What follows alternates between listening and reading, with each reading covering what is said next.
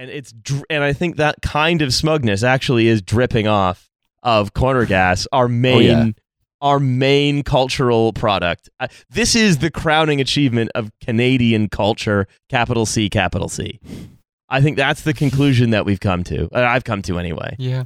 This is the highest output. Sorry, please carry on. Yeah, because with America, like there is that like bullshit about how the nation is formed by ideals, but yeah, they have something behind it.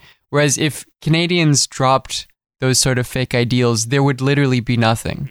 Yeah. It would just be a void. A void a lot like the void featured within Corner Gas. That's right. So in a way, I think it is. It could not be otherwise. It could not be otherwise. We could not have made another show. Yeah. And again, I think we always the counterpoint is always Trailer Park Boys, right? As a good show, but what's Trailer Park Boys popular with? Americans. Yeah. Yeah, it's weirdly like not Canadian in that sense. Like it's good because it's not Canadian. Yeah. It's not a typical Canadian cultural product. Even though it is like, I would say the most accurate I've talked about this before, but like it's the most accurate representation of growing up in a small town, even though it's on the opposite coast from where I grew up. It's just scheming, constant scheming, bad plans, and then just miraculously getting out of the worst trouble that you could possibly get into.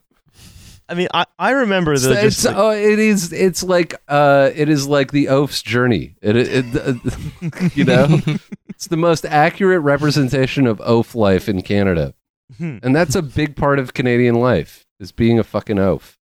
Like I remember when I was a young oaf, in growing up in sort of a combination of Niagara-on-the-Lake and then and St. Catharines, where I went to school.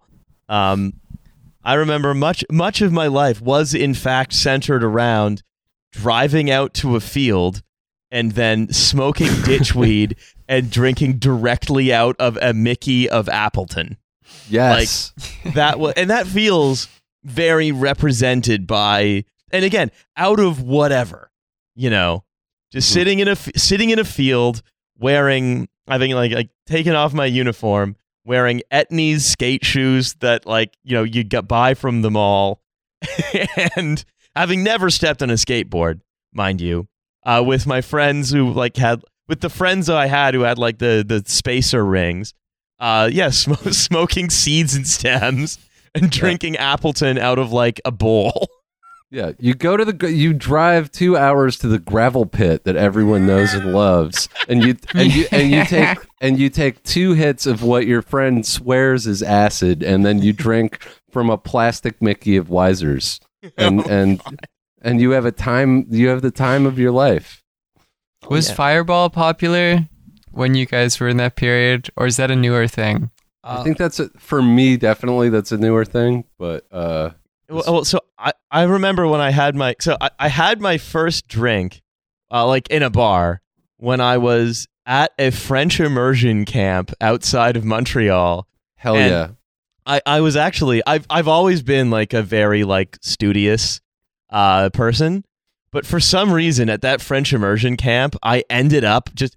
It showed me the power of just like what like a slight amount of social approval for delinquency can do to you. Because I ended up like basically derailing the whole camp because I bought a DVD copy of the first season of Nip Tuck in an airport flying to Montreal. And then so basically it was this French immersion thing, and they were trying to get us to watch like Les Bougons or whatever. Which they said is that it's like the Quebecois Simpsons. It was not like the Quebecois Simpsons. They did not have John Swartzwelder writing on Les Bougons.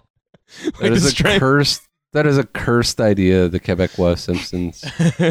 I don't think Conan O'Brien got his start on Les Bougons. They never did, like a Jean-Marie Dubastard goes to Harvard. No, so, or rather to Springfield A&M. Regardless, I got all the universities wrong from the Homer Goes to College episode, one of the best episodes of The Simpsons. Sorry, everybody. But I do remember, ruining it all with my DVD copy of Nip Tuck, which basically was like meant everyone was getting just enough English language entertainment that they weren't learning French. Amazing. I de-immersed it, and they kept on yelling at us to stop watching Nip Tuck, but we all found it very compelling. Fucking anti-FLQ action.